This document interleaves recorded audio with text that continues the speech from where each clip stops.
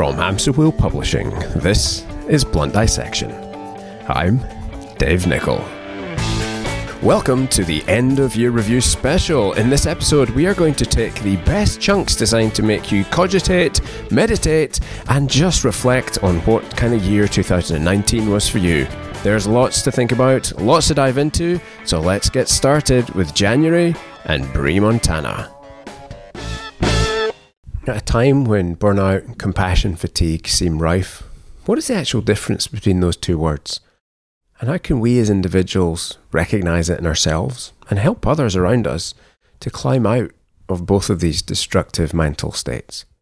Dr. Brie Montana shares her advice. Okay, so this is really confusing, but here's the skinny on it. There's burnout and there's compassion fatigue. Yeah. I liken compassion fatigue to PTSD. Right. And I will speak to people, I speak to like 350 plus people a year. I'm averaging like 35 people a month that I'm working with. Yep. And I see running like a rich vein of gold through that earthwork. I see compassion fatigue and burnout, and they intertwine. So what's burnout? Burnout is easily fixed. You're working too hard. You forget to bring lunch. You're not taking care of your body. You're like me and maybe having too many glasses of wine at night instead of sleeping. You're not making the healthy choices that we all know we should make and could make. And that's an easy fix. You know, that's you take a week off or you get a 3-day weekend. You schedule back your day and you feel jubilant again. You feel buoyant again. Compassion fatigue requires a little bit more work to fix. Compassion fatigue is a scar on your soul.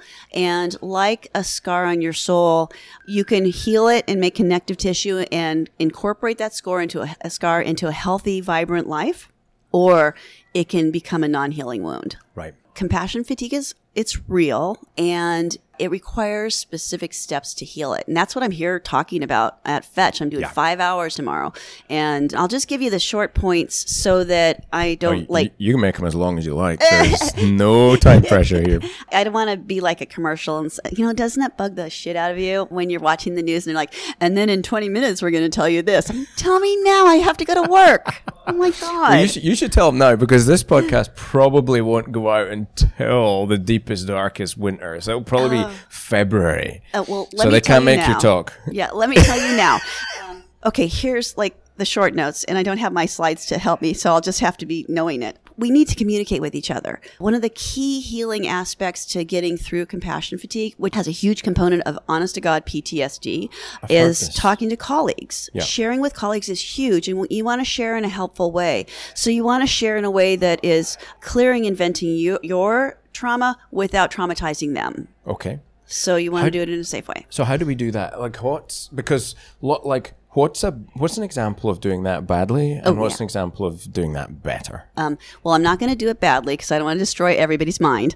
But like when you hear a story that's too gruesome and you're like kind of traumatized by the story, right? And it's like, well, I can't watch bad movies because they're just like too terrifying to me, and I get too upset. Like the end of the world movies, I just don't watch those. Yeah. But it's like it would be like you're telling a story, and the story is traumatizing to the person that you're telling the story to. Yeah. It's too gross. Yeah. It's too graphic. Yeah. It maybe involves for me like babies or injuring animals, that kind of thing.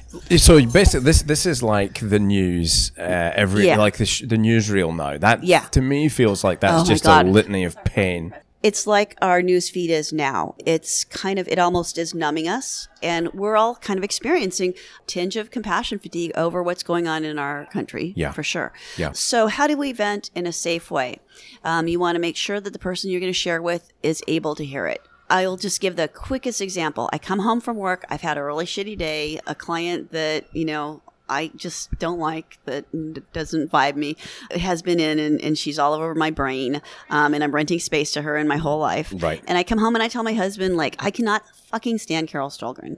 And he says, you love her. You would do anything for her. And I'm like, fuck you. No, I don't actually say that because I love my husband and it would hurt his feelings.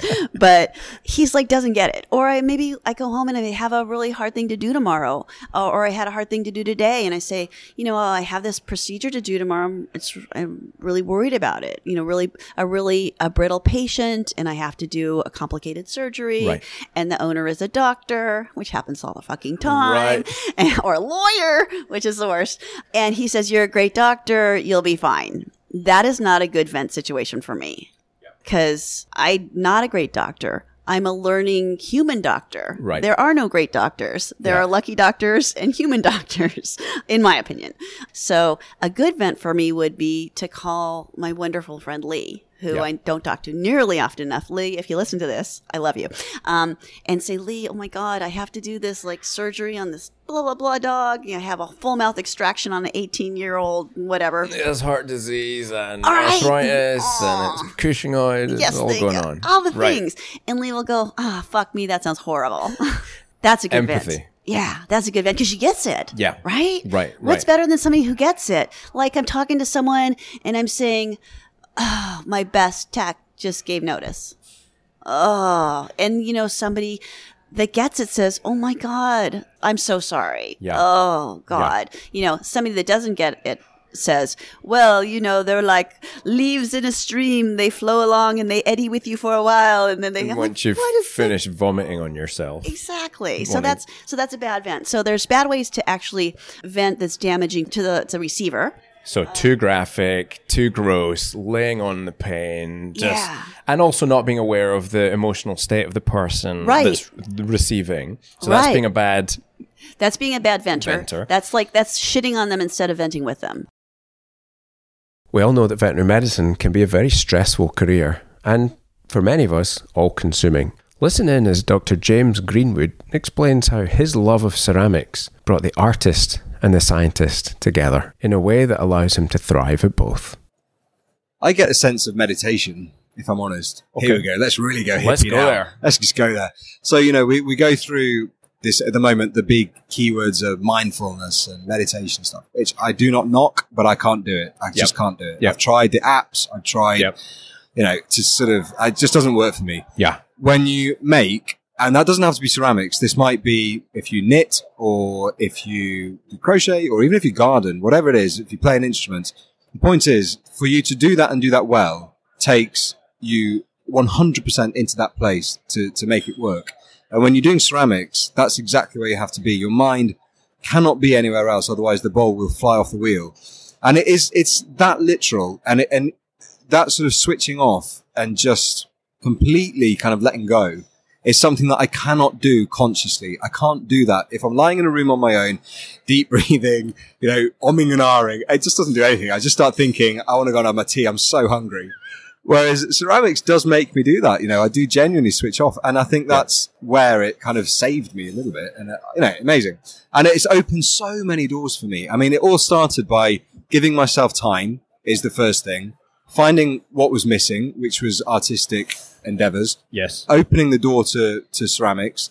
The ceramics then led in directions that I couldn't ever even have dreamt when suddenly I'm looking at Facebook and there's a television show asking for ceramics to appear on the next equivalent of the Bake Off. And from there, it has just literally transformed my life. And that you then became, I guess, at that point, Dr. James Pottery Vet, and a new version of you, the rebirth. It was like a caterpillar to a sort of slightly dusty moth. It was. It was You're literally being unkind to yourself, that was sort of where it... So tell me about that. So what happened? So you've done your pottery. You're selling stacks of dog balls of all shapes and sizes and unforeseen colours and things. Yeah. You're having fun. You're reconnecting with who you are inside. I have a question about purpose, which is maybe another rabbit hole, we'll be here all day if I take us down that. You mentioned purpose earlier and finding that purpose. And I think that's something that a lot of us struggle with. We get into veterinary medicine. We've chosen I was 17 when I went to vet school. I was 13 when I first walked into a veterinary practice. No way at that age can you know what your purpose, what you're on this planet to be. So I suspect that a lot of us are in the same shoes, that we've gone down a route because for me, it was my parents heard vet and it wasn't astronaut, fighter pilot, or anything really dumb. And so they went all in on that one. They're like, great, we'll take that in the Wheel of Fortune game. So they chose that. But that doesn't mean it wasn't a great decision for me. Now, for me, it was a good decision in the end, but that was just blind luck, really. And it's not like it's plain sailing all the way through. For you found your place in things and found a way of being a vet and enjoying that and everything else. And you've discovered that. And you might not have an answer for this. It's kind of a deep existential question. But how do we go about, do you have an insight through your art into how we go about finding purpose? Like, you found it.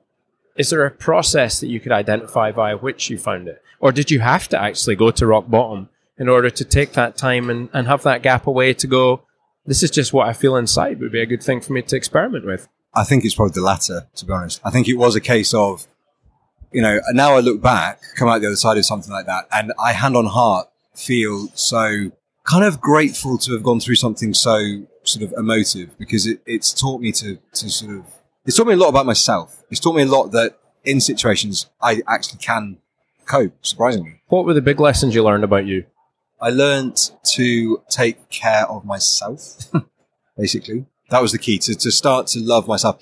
Isn't that so? That sounds like it should be stitched on a napkin or something, but it was that. Tattooed on all of our foreheads. We see it in the mirror every morning. As vets. It was a case of I, for so long, had hated myself or hidden away who I was, and then decided, actually, I feel like inside I am actually a good person. So why am I not feeling like that on the outside? And I wanted to change all of that. Some people listening to this might think, God, what's he talking about? Because you hide it. And, it's all very much internal grief and internal suffering. Yeah. On the outside, I was happy, new grad, going out, getting drunk, having great times. It was brilliant. And all of that genuinely was really good fun. But at home then I'd sit there thinking, this just isn't Is this really it? This isn't really working. This isn't a good way to go. I think looking for purpose is interesting. So then once I'd started this big sort of dog bowl empire, I quite quickly recognized that I'd lost the love for making these dog bowls. And again, I was very quick to recognize that actually I didn't want to go down that route either. So I stopped making them. Not altogether, but I stopped taking in orders, dealing with money. And I think it's because I recognized that the two things that I loved in life was my art and animals. The animals side of things with veterinary has slightly been contorted in a way that I don't think I've ever lost my love for animals, but they've become a job rather than a passion. And they've become, it has changed my relationship with animals. Yes. The ceramics, bringing in the aspects of selling and money and the pressure of reaching orders, I recognized that it was going the same way. And so I stopped it and said, no, I want to bring ceramics back to me. This is my thing for me. Yeah. And actually by doing that, I now have regained a lot of the underlying love for animals again. And now I go to work and I just think this is why I am a vet. I really missed vetting. The choices we make in veterinary medicine with our careers or with our lives have huge impacts. Dr. Jessica Wilson was having a pretty tough time in her career, and then she found something that changed it all. She found a focus. She found a purpose that has propelled her not just from being a successful veterinarian, but now to being a successful professional athlete. Listen in as she describes her transition from vet to athlete and poses the question to us all, if you're willing to go after something, how bad do you want it? The answer to that is going to go a long way to determining your success. I want to be on the stage, but I've never done a competitive sport in my life. Yep. I've never been on a stage before. Yep. I don't know, what if I freeze? I don't know if this is for me, but you know what? Damn it, I need to try it. So I started a prep, and that's bodybuilder talk for preparation for a show. Usually it's about 3 to 4 months, depending on kind of where your starting point is. So I start this prep. Yep. And I didn't take it super seriously. Sorry, Eric, if he listens to this. But I didn't take it super seriously, but it taught me a lot about the discipline. And I wasn't as disciplined as I am now, for sure. But it taught me, it taught me how to lift, because I had to learn, obviously, how to do the exercise really correctly so I can build the muscles that I needed to. Stage presentation. So I hired a coach for that, and the glitter bikini, all of it kind of came together. And I did my first show, and I'm dating this guy. So he's only ever known me being on a restricted diet and, being the crazy bodybuilder and getting hangry. So it's different now. But back then, he's an athlete himself, so he respected it and he was supportive. So I get on stage, March 2014, it was my first show. I can't even recollect hearing anything. Thank God I have video of it. I couldn't hear anything. I couldn't see anything, but damn it, I nailed it because I persistently practiced, and I qualified for national. Now, the way it works is you do a local show, and if you place top 3 or top 2 now, they made it more competitive, then you can qualify for a national show. At a national show, if you either get first place or second, depending on the show, you then become a professional. So I qualified for a show. Looking at my physique back then, great physique, I'm proud of it. it wouldn't cut it today. But this was 5 years ago. Yep. And so I just remember feeling elation. It was exhilarating. I'd never done anything like that before in my life. It was terrifying, but oh my God, I nailed it. And I had a blast and I made amazing friends and I was hooked. Is the friend circle good? Oh, very. It's a competitive sport. It's very competitive, but very supportive. It's supportive. Absolutely. Well. Yeah. You know, in the beginning, at the amateur level, yeah, you see and I speak for women, and the men, I'll say the men are worse than the women as far as like the drama and the it's a vain sport. It is.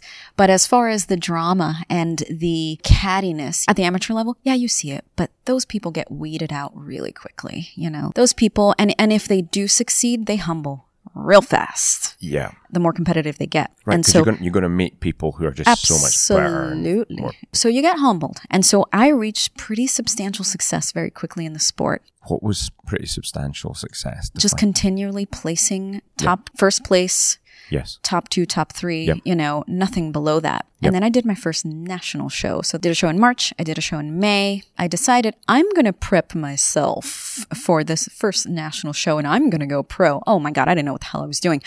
I didn't know, but learning experience. So I did that national show and I had a blast. I did very poorly. I had imbalances in my physique that, you know, as an amateur then I didn't see. Yep. And I prepped myself. Did you get feedback? Did they give you feedback? So there's a whole judging panel. It's a whole system. There's a judging system. It is fair. Some say it is all, you know, paid off or like who you sleep with. Well, I haven't slept with anyone except for my husband. So, and I'm still successful. So it is a judging panel. They are professionals outside of bodybuilding. Right. So normal, everyday people, wonderful people. And so they give very honest feedback. Yep. And I've learned a ton from and become friends with some of those individuals actually. So from the standpoint of that first show, I didn't do very well, but I had fun, lots of fun. And then I realized, okay, I'm ready to take this to the next level. That was my third show ever. Amazing. Mm-hmm. And so I'm like, I need to get serious and I need to hire the best person that can get me to that trajectory where I'm going to rock star it, and get to the top. So I hired my coach, Kim Odo. He's local in California. Yep. He coaches people throughout the world. I mean, he's like the shit in the bodybuilding world. Yep. And I hired him. My first show with him was then in November of 2014. Yep. I won my class and it was a completely different physique. He's magic as long as you follow instructions. Any mentor can mentor you, but if you don't listen to what they're saying to do the work. and do the work, you got to do the work. So I did the work. I was a completely different person on that stage. And I won my class. It was like without a doubt. I almost won the show. Wow. The whole show. I came in second. I lost to my teammate. Like great honor that is. It's Absolutely. like, kept it in the family. So that was like the taste. And then we, strategically started to talk about what shows, exposure to certain judges, that sort of thing. So I did a show in Northern California, top 3 again. Then I did my second national show ever, first with him, but second national show ever in Chicago. That was almost a breaking point. And the reason it's important for vets and for bodybuilders, for anyone, is you've got a dream. You get just how bad do you want it, right? Back to that. Best physique as an amateur. Like this was, to me, I look back at those photos, best physique as an amateur. I came in pretty much last. And this was a slightly more competitive show from the standpoint of only first place would get you that pro card. And it's a card. It's a professional status. They missed me. And it happens when you have a group of 30, 40 competitors. Yeah, you can get missed. But I didn't get it. Yep. I didn't get it. So I was boohooing myself and sob-storing and, oh my God, why? It didn't hit me until the next morning. So the show was a 2-day show, which is tough physically and mentally. But the Sunday, we're getting ready. We're going to leave Chicago. My husband literally had to pick me up. And Chris Wilson, you are amazing. My husband literally had to pick me up from the ground from sobbing and ugly crying because it got in my head. Yep. That defeat, yep. So much sacrifice. And this is what was going through my head. And like I said, this can apply to anything, vet med school, law school, whatever you're trying to achieve. All this hard work, dedication, the money I've put into it, because this is a very expensive sport. The finances, the sacrifice, the not going out with family and friends, just being so consistent and just the hours, the blood, sweat, and tears, literally. Right. And I didn't get it. Why? What happened? Is this right? Do I still want this? And I had to pray about it. I had to meditate about it. I had to soul search. And so he got me out of the funk. We toured Chicago, had a few, I let loose a little bit and I'm like, all right, cool. Go home. And I'm like, all right, do I want this? Fuck yeah, I want it. Yeah. Hell yeah. And guess what happened? I'm not going to give the ending away yet, but every single damn day, I would do my cardio or I would go to the gym, all while I'm working full time as a dentist, being successful in the practice, taking care of my patients, taking care of my home life. My husband and I were married at that time already. Every single day I woke up, all I could think about was Dr. Jessica Wilson, DVM, IFBB professional, and I would write it down. I would speak it. I would write it. I would think it. It's all I thought about. Now, yeah, is that obsessive? Yeah, but obsession is what it takes sometimes. Just like when I was applying to vet schools and I'm like, I'm going to be Dr. Jessica. My name was different at that time, but I'm going to be doctor. I'm going to be a doctor. DVM at my, behind my last name. 6 weeks later, I went pro in Las Vegas. You won? I won. In Vegas? Mm-hmm. Second place. Yep.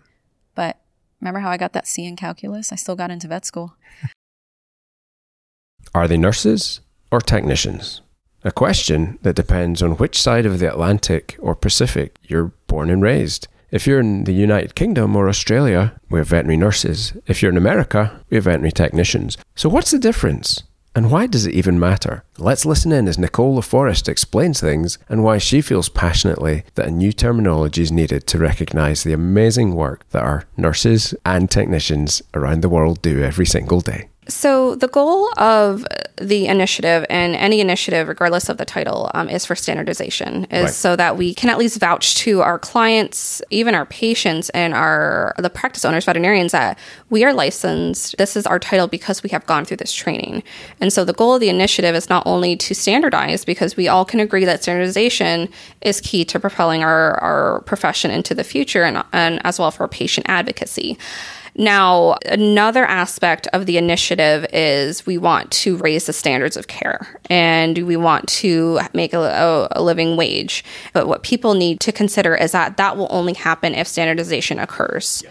Until that point, we can't expect that we're going to be able to move forward if we have unlicensed people calling themselves technicians, if we have technicians calling themselves nurses, and so on, so forth. But it's just to elevate our profession, to kind of be like, hey, we know just as much as our counterparts do in human medicine. Right. Let's raise those standards. But we also, we need to put, the money where our mouth is. The initiative has been tentatively passed in one state, but it has been rejected in 2 states. Right. So why was it rejected? The ANA, so the Nursing Association of America, knocked it down, and they had a very strong argument that we cannot take their title because we have no idea what we're doing in our profession. We obviously don't.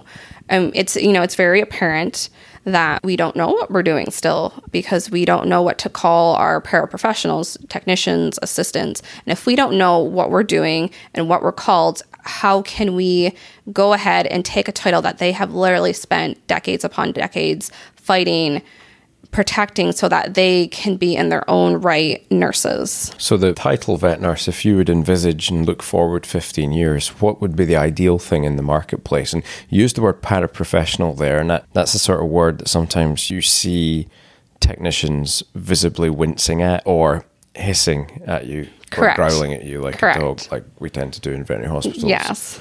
Hey, I'm all about the stirring it up. So yeah, paraprofessionals, it is a tough term to swallow, but if you look at the definition of it, we fall into it whether we like it or not. Right. So I can wince at it myself, but I very by the book, and if I look at the book, that's what a paraprofessional is, and that's what I am. Right. It doesn't mean my role is any lesser than the doctor's. Or less important. Exactly. That's just where it falls in the dictionary, and that's semantics. So the drive to use this term veterinary nurse, that in the future is a validation of the hard work, the effort that you guys have. Also a tiering system to say, look, this person has what it takes to be this level. Your pet is safer. Correct. Are at a level. And right now it's just a mess with, I don't know the difference in LVTs, RVTs, techs. There's so many different terms banded around. What's interesting, and not a lot of people know this, and this will be a very quick point. So we have LVTs, RVTs, CVTs, and then we have licensed veterinary medical technicians in one state, Tennessee. And so basically, the reason there is difference in the title is registered anything in the healthcare profession is those are going to be the individuals that are able to do a lot of medical either testing, diagnostics, etc. They have a lot of leeway with the law. Now, if you go to a state where we're licensed, we can do a lot of skills, but we're not going to be able to do as much as those registered individuals. And so consider, and this will be the only time I say that. So when you're thinking of an RVT, so registered vet tech, which I am in California, my scope of practice, and I shouldn't use practice, but scope of what I can do is much greater than what I can do in Washington State. And because in Washington, I'm still restricted to do certain things under levels of supervision, they're considered licensed. And then in the states where they're certified veterinary technicians, we have to consider that those people, they're still great at what they do. Yeah. Absolutely great. They're able to do a lot legally, but they are still prohibited by the law on certain skills, certain supervision levels that they can do. And it's part of the problem, not just the names, but the fact that every state has a different interpretation of what they do. Absolutely. So what you're really trying to do is get something at national level and get all of the VMAs to agree something and make change happen. So what needs to happen next in order for you to make more progress? Like, are the VMAs speaking to each other? Who's funding the $500,000 that you spent already? How much more is it going to take to get your objective? So the first thing we need to do is get a VMA in every state. And there are certain states that don't have veterinary medical associations. And so that would be the first step. There are 2 states, and don't quote me on that, but I think if I remember correctly, there are 2 states that do not have a veterinary medical association. That would be the first step. And then typically in every state, there should be 3 entities you're looking at. You're looking at the Technician Association, you're looking at the Veterinary Medical Association, and then your Board of Governors or whatever the equivalent is called. And you need to be in collaboration with all 3 entities and just have an open discussion. Where do you stand on that? Okay, I don't like where you stand on that. Can we talk about why we don't like it? And can we get on board with the same title so that we can make a public stance? And, it's hard because our field is so unregulated that right now the funding is primarily coming from corporations. And we are really at the beck and call of what they want us to do and what they want us to be called, because Banfield, VCA, a few other large companies are spending millions of dollars so that we can fund the fight. And so we can't ask private practices to offer millions of dollars to fund an opposing fight or fund whatever they want to fund. We're basically at the mercy, honestly, of corporations at this point and the direction of what NAVTA wants to go in. Internet legend, top 5 global blogger, and multiple-time New York best-selling author Chris Brogan shared some of his advice on how veterinary practices can invest their energy to build their local tribe. And if you're interested in alternative uses for ketamine to treat depression, this is kind of an eye-opener as well. Nike in the US just launched a big Just Do It campaign on the anniversary of Just Do It, and NFL player Colin Kaepernick was their stand-behind person. This was a massive statement. And Colin Kaepernick's big push is against police violence. The people against him are trying to make it against the military, they've really piled on rhetoric to make it such. So you wonder, how did that help Nike? They had one of their best quarters in 10 years. You want to take that out, Adidas, your European friends, Adidas, decided to make shoes out of ocean waste, and they sold 2 million pair. So the way they did it was that the National Football League, which is full of money, denied that money to this gentleman who said, I think I should be allowed to protest because you've given me a massive stage. And they were like, we didn't really think about this before we set up the rules. We didn't expect you to have your own opinion. We wanted you just to be an employee. That's the NFL. The other side of it, Nike, and Phil Knight, no longer really part of the company, but very voiced in that company, says, this is insane.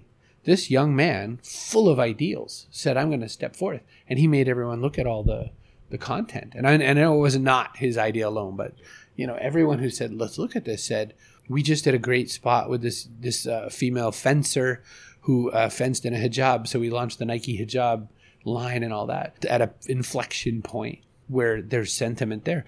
And they said, this is what Nike stands for. And that's a challenge. So millennials and younger now are saying that something like 54.6% of stats are made up. Right. So as many as 80% of people 37 and younger want and sort of demand that their values work in alignment with the corporation that they want to buy from.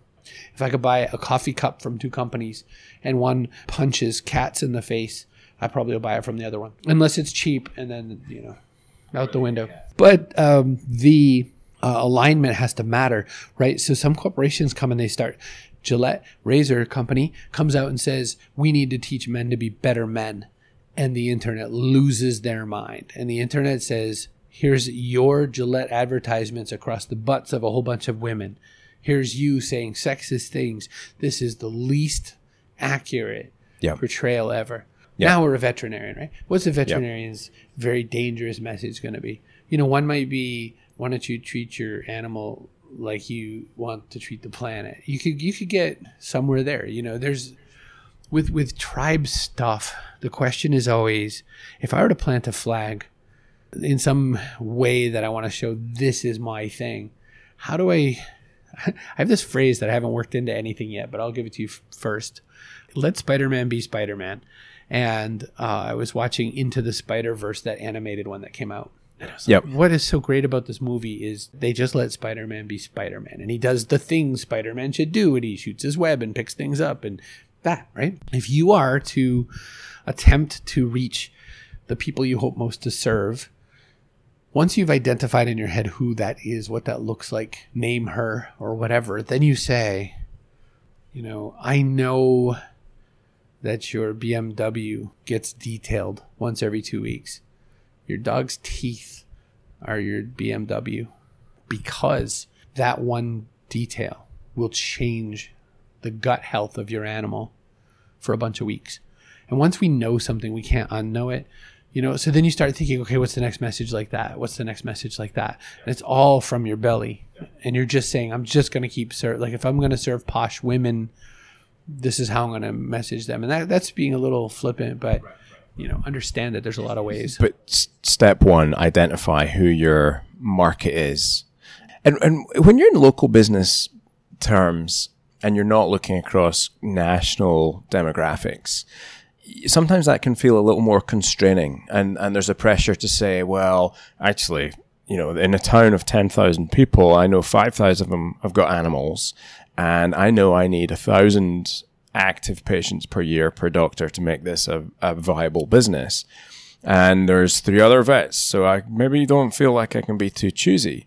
I'm going to steal terms here, but how do you create blue water, or can you create blue water with your messaging, with your voice, your authenticity, your personality in small business versus the red water when you see congested markets?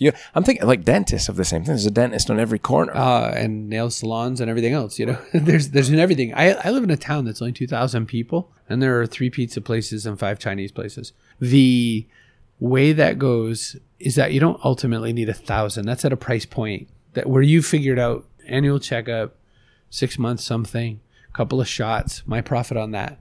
The ways around that are, there are people who want to spend more and there are people that want to spend the least. And you should serve both. It's never a matter of how do I find the most expensive client. But there are people who want the best everything. There are people who want concierge class service. My shrink who I mentioned, if I went with sort of the court appointed healthcare official shrink, it would take me 2, 3, 4 months to get a visit. Well, because I pay cash, I go the day I ask for the visit, right? If I run out of a med or suddenly my drug wears off, I'm there the day. He started a strange side business that I poked him a bit. I was like, you literally sell Botox now? And he said, I do. I said, can you justify that, Mr. Shrink? He goes, I can, but you're not going to like it.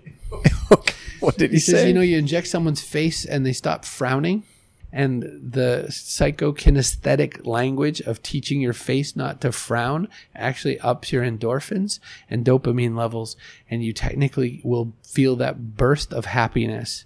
I said that is baloney, but it sounds good for a shrink. In June, my guest was Jola Kerpenstein. Jola is an accomplished oncological surgeon and also works as one of the most senior vets in corporate affairs with Hills in America. Now, Jola's vantage point on the profession, having spanned across both sides of the Atlantic from Europe to North America, plus having worked in both academia and in industry, gives him some pretty unique insights on the profession. In this short clip, he shares his insights on how perhaps we might craft education in the future so that students and young professionals burn out a whole lot less. There's a huge difference between the US and Holland and how people look at how to excel. Yeah. What are the differences there then? So in Holland, if you stick out, that's not good. So this is almost tall poppy syndrome. Yes. Same as Australia. So really what you want to do is you want to be part of the masses and you want to really work hard and you want to, it's the group that excels. It's not the person. In the US, when I came there, it's the individual that excels. So you better be the best of the class. In Utrecht, I never thought about, we don't even have a ranking. So because when I applied for my internship in the US, they said, okay, can you give the percentile that you're in your class? It was impossible. Right. I had to go like 15 different people to say, okay, can you at least say if I'm in the top 10%, maybe the top 5%? And it was impossible because they didn't look at it. So very often it was pale fast. Yeah. In the US, it was. So I remember my ophthalmology student rotation. It was 0 to 100. Okay, 100 was kind of impossible to get, but people were, you needed to get a 90 plus. Otherwise, you were a failure. Right. And for me, as a European student, when I came in, that was an eye opener. I was like, what? Why? Is that healthy? Like, which one of the two do you think is better? I think it needs to be a combination. Right. Because, the inertness of what happened in Utrecht at a certain point and the extreme, what I call sport vetting here, they're both unhealthy. Right. So you need to kind of have what I took back to Utrecht was you need to have a healthy competition. Yep. To at least show the people that want to excel that they excel. Yep. Because we, for instance, we didn't have awards for students that were the best and that sort of things. And that's what I think is healthy. The unhealthy part here is that it can destroy your life if you are not the top, which is, you can be a C student and have an absolute fantastic career. And veterinary medicine opens so many doors to be successful. And you don't have to be an A student to be successful. And that's something I got from Holland. From Holland, they taught me you have to be nice to people. You have to be a good person. You have to do a good job. Good is good enough. And then, if you can combine a little bit, like if you feel that you excel in something, that's what you have to go for. But you go for it because you like it, not because you have to. Right. And that sounds like that's it's contributory to this whole blight of perfectionism that seemed to dog a lot of veterinarians, maybe more so young veterinarians. I have no scientific basis for saying that, but it's one of the things we talk about so much now, or hear said over and over is, and you hear of students burning out now because they're so stressed about getting the best marks possible. I forget who said this. They said the A students will end up, academia, some kind. The B students will end up working in practice, and the C students will be hiring everybody, all the A's and the B students. And there certainly seems to be something to, the C students, everyone's got something to contribute, but the C students are working on other bits of their game than just exams. Everybody tries to put things into, age buckets, which I'm not a big fan of. During my student period, it was very stressful too. It's different times. I realized that, but I remember that we had a student that committed suicide, for instance, which was a huge blow to everybody. The stress, veterinary medicine is just a very stressful profession. And I think that you excel in veterinary medicine if you can balance the stress that you have during your studies, but also afterwards with the positive things that you do and the life-work balance. Because another thing that Holland, Scandinavia is very famous for is work-life balance. For instance, in Scandinavia, and we talked about that yesterday a little bit during the opening ceremony at the WFC where we are right now, is that you get a year off, both parents, if you have a baby. Yeah. Which is very healthy. Yeah. Here, you get 2 weeks off. Which is very unhealthy. And so that work-life balance, which the newer generations seem to focus and care about a little bit more, which is completely healthy, and please keep on doing that, is something that either rescues you from veterinary medicine and your further career and burnout, than if you don't focus on it. So I think that that's something. I'm a workaholic, and I totally, anybody that tells me that I'm a workaholic, I will say, yes, that's true. But I'm a workaholic that knows how to enjoy his time off. In July, my guest was Lizzie Lockett, CEO of the Royal College of Veterinary Surgeons, and she shared some wonderful insight into how a fixed mindset had afflicted her, and probably lots of vets out there too. This clip is especially powerful to listen to if you're one of those people that perhaps suffers with a bit of a fixed mindset. How would you know if you're one of those? Let's find out from Lizzie. I'm one of those classic people. I don't know if you know the kind of closed mindset, growth mindset stuff. Yep. So I'm a classic, I'm a classic closed mindset person, and I battle with that all of the time. So if somebody criticizes my work, my first reaction is always a folding of arms. I've now learned over my many years to unfold my arms and to listen and to take heed and to learn, which is really, really key. But there's still always a little nugget of, that's my identity, because I've always been the clever girl. So always, you're a good person because you're bright, right? Chocolate making involves a whole different set of skills. And if I stuff it up, I'm so curious to learn how and why, and so keen to get feedback from people so that I can learn. So it really opened my eyes to how energizing it is to feel like that about something, and then to try and take that and put it back into everything else that I do. I know that sounds a bit corny, but it's been really important to do something like that, because normally I'm one of those people where if I can't do it brilliantly, I won't even try. No, just because you don't want failure. Don't even want to Lizzie, try. this is sounding remarkably similar to a group of people that we might have some form of relationship funny to. That, isn't it? I think I've always had that closed mindset, but I didn't recognize it as a thing and understand that it was a thing until I started working on the Mind Matters project for the college and reading about some of this stuff. And then when I read about that, it literally was a light bulb moment, literally ding, ding, ding. Gosh, that's me. That's been me all this time, which isn't to say that I hadn't tried to deal with it but I just didn't call it that. So I've always recognized that I'm a really difficult mix of, I wouldn't say perfectionist because that's a bit hackneyed, but being somebody who really wants to succeed, but also having a real imposter syndrome and a real sense of low kind of ability. So classic conversation will go something like, I can't do that. I can't do that. Then somebody will say, well, you don't have to do that. What do you mean I can't do that? Of course I can do that. I'm damn well going to do it. And so I almost need somebody to sort of poke me and push me into a different direction. But I have always, I think it's one of those things where at school, I was in a really big mixed comprehensive school. It was a great school up in Yorkshire. And I was always in the top one or two in my year. And right from being very, very small. So my mum had this lovely story. Apparently when I was about 3, 4, maybe, I was at nursery school. Mum came to pick me up after my first morning and I was in tears. And my mum had said to the nursery nurse, why is she crying? Well, there was a jigsaw she couldn't do. And mum was like, well, I'm sure she can come back and do it again. And they were like, no, she did all of the jigsaws apart from one. It wasn't that there was one I couldn't do. It was 1 out of 20 that I'd already finished that I couldn't do. And that made me very angry. And so I've always had to balance that with kind of recognizing that, there's that thing about, it's quite hackneyed now, isn't it? That fail is your first attempt in learning. But actually, for me, fail can be my final attempt in learning if I'm not really, really strict with myself.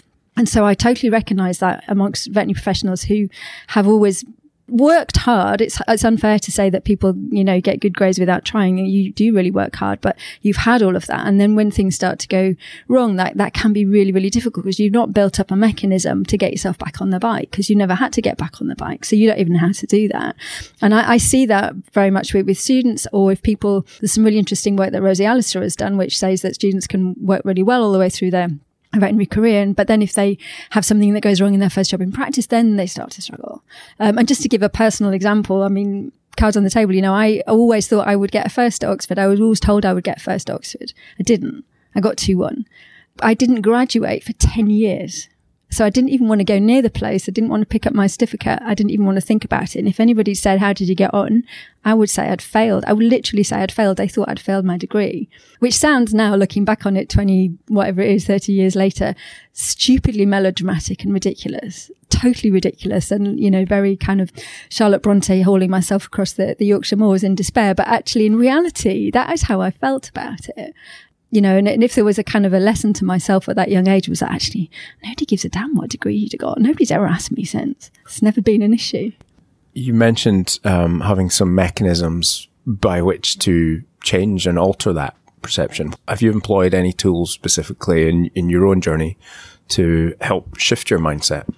Yeah, definitely. So firstly, if somebody criticizes, so for example, my career today has largely been around communication. So a lot of that is about writing, and writing is quite a personal thing. So if somebody comes back to you and says, I think you should do it like this, your first reaction is, but that's my writing. That's my writing. But actually is to say, no, this is a communications tool. So how can I better communicate? So try and make it as objective as possible. And then that extends to everything else that you do. So it's not about me doing this thing. It's about this thing being done for a purpose. And if I can improve that purpose, then that's all for the good. I think working in teams really helps with that as well, because you start to recognize what your contribution is and what everybody else's contribution is, and to really understand the richness of the importance of diversity, I suppose, the richness of that work. And to be fair, the higher up you get in an organization, the more you understand what you don't know. So you have to ask people. You can't possibly know everything. You know, we have an organization here of 120 people with lots of different departments, with lots of different specialists in. I'm not a lawyer. I'm not an accountant. I can't do all of that. So the more you become humble and understand the need to learn from other people, the more I think it's easier then to take people's criticism of the things that you've done and to use that as a learning experience and to say, okay, what can I learn from that? And even if your first reaction is physically or mentally to fold your arms, is to unfold them and to change. And I think if people don't do that, then you just become stuck in a particular place. Burnout is a term we typically associate with the younger generation of vets, but in my conversation with Dr. Robert M. Miller, it became clear that burnout has been around for decades. Indeed, it was the business owners of single doctor-owned practices that suffered the most from burnout. Listen in as Dr. Miller shares his innovative strategy to avoid burnout, something that became de rigueur across North America and the world thereafter. One of my professors said, if you want to do horse work, you only have two choices. The horse is a disappearing species, thanks to the internal combustion engine. Mm-hmm.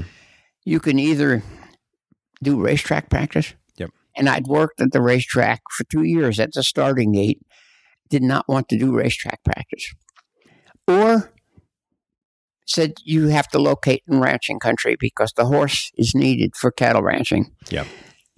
So here I saw an area, no group practice, no veterinarian, local, but it had the possibility. And I thought, I think I can build a group practice here. Right. So you've had to shift your thinking from, I want to be a partner. Yes. But now you find the perfect opportunity. So Dippy and I rented a house and opened a practice here. 2 years later, I opened an office because the area was starting to subdivide. People were coming in with dogs and cats, and the rest is history. I built, when I got up to 8 doctors, AVMA told me, you have the largest mixed practice group in the United States. Well, that would no longer be true. Right. When I retired, we had 12 doctors, which included an annual internship for a new graduate. We did that for 25 years. And today, I'm a client of the practice. The small animal has, last I heard, 23 veterinarians. Wow. And the large animal, which does horses only, has 6 full-time veterinarians. So I built that group. I pioneered that group practice. And I realized that I was pioneering a future trend because I started to get letters and telephone calls from veterinarians. How is your group practice going? I'm working myself to death, and I'd like to do that. So there's a couple of different avenues I'd like to ask a little more about there. So sticking with the generational theme, and an interest of mine is in training and helping the next generation to cope, get the leg up, as it were, into practice and cope. The learning curve now, I think the learning curve has always been quite steep, but almost like there's a fear now that stalks people, a fear of litigation, a fear of making a mistake, a fear of everything going wrong and being played out in this phone and social media or whatever. Back then, did those fears exist in graduates? I think about when I started out in practice, and I was probably more foolhardy than fearful. But did fears exist for graduates, when you were starting, and also when you were employing graduates in your internship training program? What was the mindset of those graduates then? If there was fear, they never expressed it. Eagerness to learn. By the time we started our internship, we had a reputation. I published technical papers. I also wrote a column, Mind Over Miller, for 50 years. And so I got to be known in the profession. Yep. One thing I didn't mention is that at the midpoint of my career, at which time we had six veterinarians, and each of us had a responsibility. And Jim Petty was in charge of the business. He's the only business mind that we had. Right. And Jim says the horse practice is growing in quantity and quality. I think one of us has to kind of start to specialize in horses. And they all looked at me. I said, wait a minute, I started this practice. I love the variety here. And they said, yeah, but you're the only horseman in the group. So I agreed to do it for 1 year. Right. Mostly horses. We didn't divide it large and small. Yeah. We divided it as hospital practice and field practice. Huh. Well, the field practice, as the area rapidly subdivided, there was less and less cattle work. Right. And more horse work. So I said, I'll agree to do field work. That included the elephant farm and the camel breeding farm, for example. Maybe the lion. Whatever the animal was. It was not at the hospital. It was out. Got it. And besides, I like to work outdoors. Right. Especially in the California climate. Yes. Agreed. So I agreed to do it for 1 year, but I said, I want you to promise me that if I'm not happy, that I'll go back to what I've been doing. 1 month later, the next staff meeting, we have a monthly staff meeting. I said, I just want you to know that I didn't realize how I was being overwhelmed trying to keep up with all species. I said, it was overwhelmingly to keep up on the cutting edge of small animal medicine and exotic animal medicine and birds and dolphins and whales, because we got clients, other large animal clients. How did you come to that realization? I suddenly felt the pressure could get off of me. I was doing 98% horsework. Yeah. Completely at home. Yep. If I had to pick one species I especially liked, it was horses. Yep. I had done everything else. Yeah. As I said, including sea mammals. And I suddenly realized that, and working out of doors full time. So I told them that I'm perfectly content to go on like this. I've done it all. And I'm still part of it in this practice. And I'll still do occasionally wild animals. And there's still a few cattle around. But I'm very happy doing mostly horse work. Positive psychology clearly has a big role to play in maintaining a happy, healthy mind and balance in veterinary medicine. But how do you weave positive psychology into your everyday to make a difference? Let's hear from one of the early proponents of positive psychology, Dr. Steve Noonan, as he shares some of his life experiences and what he does to maintain a positive mindset. The mindfulness piece, and you and I had a great chance to meditate today in our pine forest.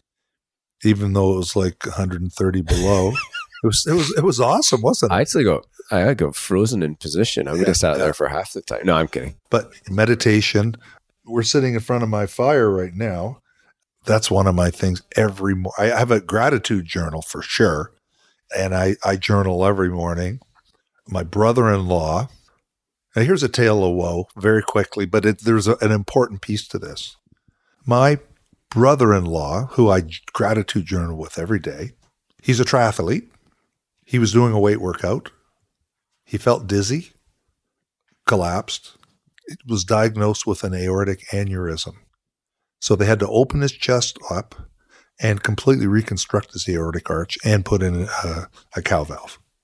Now, apparently, as soon as your chest is cracked open, part of your rehab therapy is working with a psychologist. Did you know that? I did not. I did not know that. Because you literally do get a broken heart when your chest is cracked open. And so he was really depressed after this, but they worked through that. And then his wife passed away in an accident falling downstairs. Oh, boy. Before he recovered. Oh, man. And this guy, I'm telling you this because this guy, my brother-in-law, and then now, this is all within a year and a half, a major intestinal accident, has had to have his intestines removed and a colostomy. Okay? This guy gives me the best gratitude. There's a light everywhere, people. I'm not trying to bring you down. This guy gives me the best gratitude notes every morning. So I sit in front of my fire, I have coffee, I read his gratitude notes, and we share them back and forth every day, what we're grateful for. And then I do my own journaling, and then I send back to him. So that's one of my biggest things. I do this gratitude with coffee and a fire and my brother-in-law every morning. How long does it take to do that? And what sort of things would you be journaling? I'm very simple. I take 10 things that I'm grateful for right now that I think about. And sometimes there'll be repeats. Like I did this morning before I saw you at the airport. And one of the things I'm grateful for is that Dave's coming to visit. I've just eaten you out of house and home with beautiful chili. I'm grateful for this cup of coffee. Sometimes I'm grateful for my pajamas. Sometimes I'm grateful for the fact that we saved that dog with ITP yesterday. So it's quite variable, but there'll be 10 things, and they're legit, and I try to make them heartfelt. Heartfelt is a big thing, people, with gratitude. And the way you do that is you can close your eyes and breathe really deep. And that good feeling you get in your chest, like right in your heart as air comes in, try to think that way, with that feeling on everything for which you're grateful. I mean, I'm grateful for shelter when it's 30 below. It's brilliant. Here in North America, we are so spoiled. Everything to be grateful for.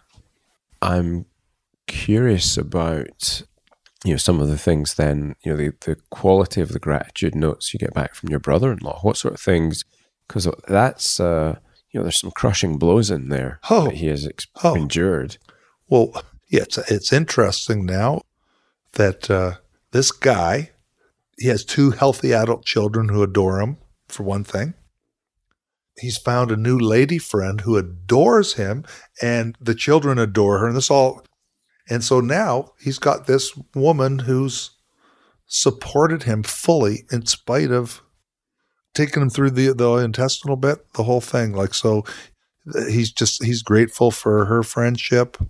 He's grateful for the wonderful doctors he has. He's got one of the most gorgeous golden retrievers you'll ever see. That's won a bunch of championships already, called Teddy. Yeah. And Teddy is just like tinderball of energy. So almost every day there's something that he's grateful for about Teddy. And very refreshing to read this. So mindfulness, journaling. Music. Music. You heard all my guitars and ukuleles. People, I don't sing well, but I will carry a tune. But I do know a lot of songs, and I do know a lot of chords. So I'm the guy that can go to a house party and just have some fun. So I really, really like my music. And when I'm by myself playing and singing my little heart out, I could be at Carnegie Hall in my head. I'm just having a great time. Great time. Love music. Have you found your equilibrium now?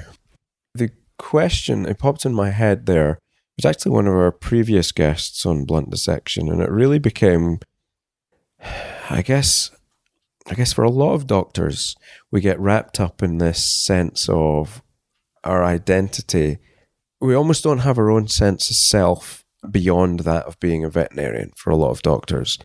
And I've always a vet, but I never identified myself necessarily as that. That's never been a problem for me. Right. Like, I am the servant of Diane. Yeah. The devotee of Diane. Yeah. I am the father of Amy and Katrina. I am a lord of Lachlan Farm. I'm a musician. I'm a veterinarian. I'm a son. I'm a brother. Like, all those things, for sure. Right. I've never been hung up on that. In October, my guest was Bill Schroeder. Bill is a veterinary internet marketing guru serving thousands of veterinary hospitals across America. He's also a former Marine. Now, it was back in the Marines that he started to learn and instill some of the core values that serve him to this very day. My advice, listen into Bill and build values into your day if you wish to maintain a positive mental state and have boundless energy. If you can work in accordance with your values, you're going to be happy. If not, prepare for an inner war. Let's hear from Bill. What are the things that have paid the biggest compound interest to you that are applicable to all of our lives? I think it's integrity is where I would start. And if I were to point back to a particular, I don't know that I could go back to a particular time where I learned that, It was through the Marine Corps, though. I realized that I am representing an organization that I have a responsibility based upon others that came before me to uphold the traditions in their honor, in their memory. Maybe it doesn't necessarily have to mean because they passed on, but it could be wow, they like that idea. Somebody just... Yeah, they're big fans of integrity. You're right. But maybe it's the vet that's over at the other end of the bar that is proud to see that the whole place hasn't gone to shit, and that we're taking care of the traditions like he would expect. And integrity is one of them. So being honest to myself, being honest to my family, my employees, it's really, really important to me. And when I'm not honest, which, let's just face it, it's really impossible to expect that everybody is honest all the time. When I can tell you that it is almost a curse that I feel sometimes physically ill. Yeah.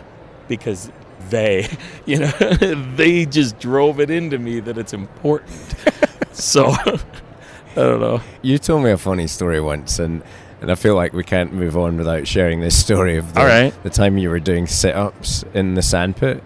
Oh, yeah. And then what happened next? So there's this thing that they do, and I can't remember what they call it, but it's basically a punishment for doing something wrong. And they'll first off, they're really great at pitting you against one another.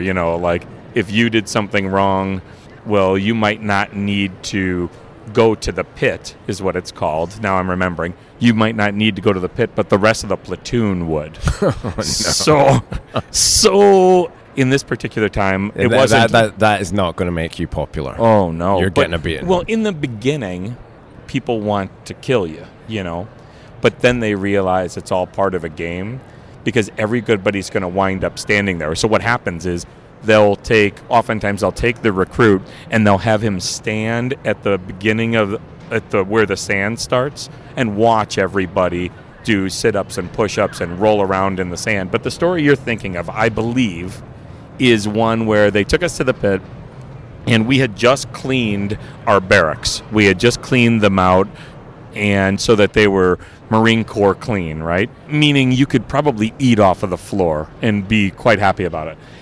And then somebody did something wrong, so they take us down to the pit, and we're doing sit-ups and all this kind of stuff. And then while we're doing sit-ups, they have us grab handfuls of sand and then hold it over our heads and give us sand showers, And it's something I forgot to tell you. So you have to do that yourself? Yes, you have to do it to yourself. And something that I forgot to tell you is that there's this weird mix of you feeling like they want to kill you, because they're very brutal and they're not very kind, when they're communicating with you. And then they really want to take care of you. So, they make sure that you drink a lot of water, and they always made sure that we were putting sunblock on, constantly, because... So it was very weird. It's okay, make sure you put your sunscreen on, and you got this giant mean drill instructor telling you all these things, And so now let's go back to the sand pit. We've applied our sunscreen, and I'm just sticky mess. And then we're raining sand over ourselves. And then what they did is they had us tuck our shirts into our trousers and fill our shirts with sand, in the back of the collar. And then we went up into the squad bay and they made us change clothes. Well, the sand was everywhere. And what happens is drill instructors, they change shifts. So the first guy will leave and the next guy comes in. Well, it was shift change for him. So the sand was everywhere, and the guy that's coming on duty just lost his shit because he comes in and he's like, what the hell is all the sand doing on? And then we had to clean the barracks, and then because we had made a mess of the barracks, he took us down to the pit again and rolled us around in the sand. So, what's that saying? That which does not kill us makes us stronger. So you had asked, and we'll get back onto marketing maybe someday, but when I took you to a little story that we should share is I took you to the recruit depot and we saw a graduation, and we were walking right by the general's quarters and on our way after seeing the graduation, and you looked at the grass, and I believe you had some kind of line like, I don't know, like you'd think that they use real grass, and because you thought it was like the fake AstroTurf. I thought it was AstroTurf. You thought it was AstroTurf, and I said, that's real grass. You said, that's not real grass. I said, yeah, it is. So you bent down and you touched it, and I've told that story like a million times, like to Marines, like he actually thought it was fake grass because it's so perfect and so green. And that's because there's some recruit that's like taking care of that 10 by 10 patch, and that's his whole job for a 2-week period of time is to take care of that whole grass. But anyways, so I digress. And thank you so much. Thanks for allowing me to tell, the Marine Corps stories and for allowing me to credit something that I really value a lot. The word veterinarian means a lot to us. Actually, it means just about everything to us. So much so that our entire identities become consumed by this one word. And sometimes when it doesn't work out, or if we're not finding our pathway, that word can feel like a blind alley, a cul-de-sac, a place where we can't see the way forward. Well, in this little clip, Dr. Sheila Robertson reminds us life isn't a straight dotted line between A and B, where A is the start of our journey and B is the successful outcome we crave. Life, rather, is a weaving, meandering, tangled ball of wool, where it doesn't always go according to plan. Dr. Sheila Robertson reminds us of this when she took a gap year simply because she couldn't find a job. This is the Dr. Sheila Robertson, who is one of the most qualified and humble people in veterinary medicine. So let's listen to what Sheila had to say on her gap year. And perhaps, if you're not finding your career going exactly as you planned, or you're in a bit of a cul-de-sac, or you're too wrapped up in the word veterinarian as your identity, perhaps what you'll take from this is, it's okay to step back from the coalface. And it's okay not to be a vet for a bit. So right after graduation, I went and worked in a private practice, mixed animal practice in Warrington. Yep. And we might have mentioned that. Yep. And then I did my first sort of training down at Bristol as a house surgeon. And that's where I flipped from surgery to anesthesia. Yep.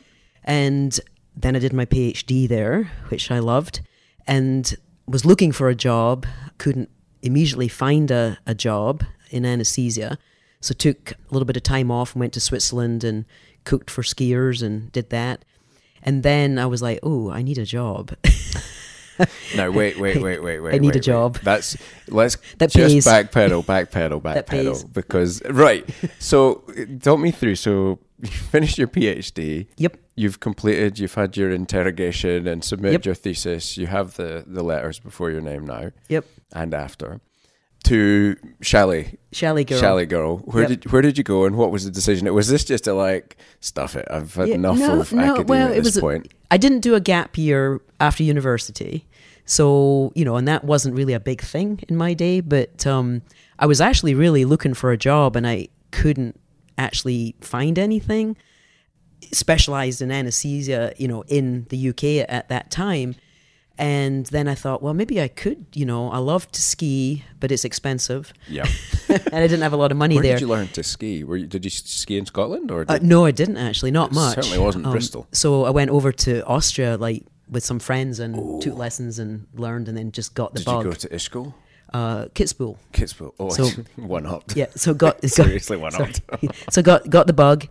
So I applied for a job with a Scottish ski company called Activity Travel as a, what we call chalet girl, but for Americans, that might not sound very good. Basically, that was looking after a private chalet, cooking, cleaning, helping out the guests and so on. So I applied for the job, got the job, and I was sent to Verbier.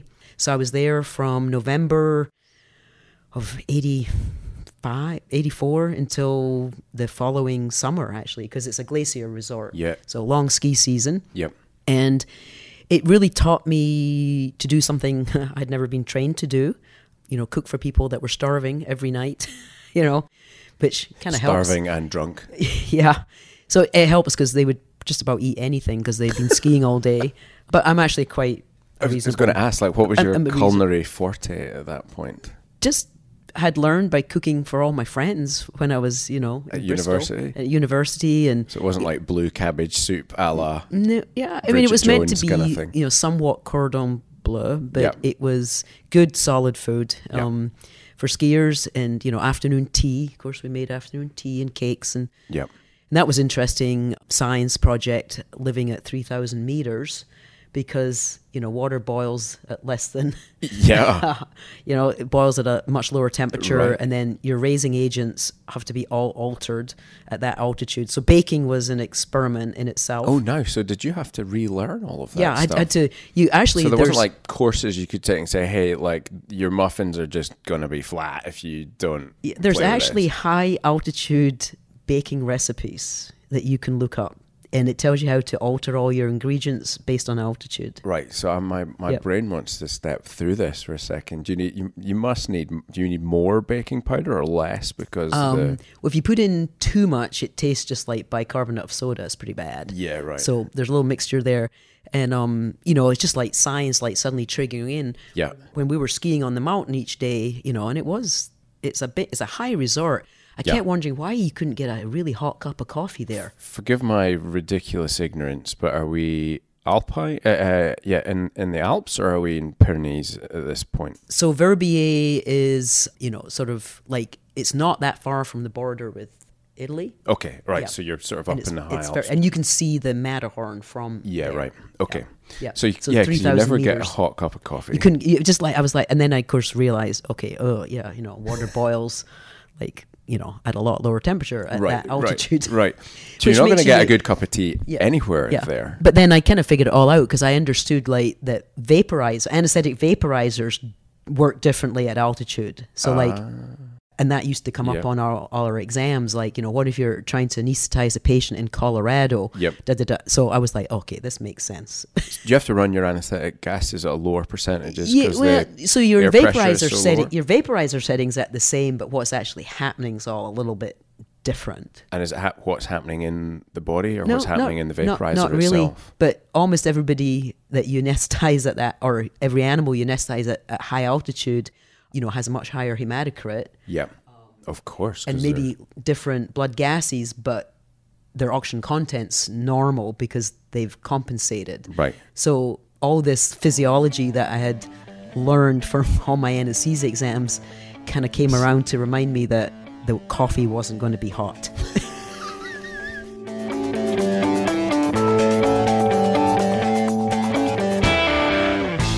So folks, that is it. Officially a wrap for 2019. Before everybody dives off, I just want to issue a couple of thank yous. So first of all, a massive thank you to all of the 11 guests we've had on the show this year. They've all been magnificent. They've all added so much value.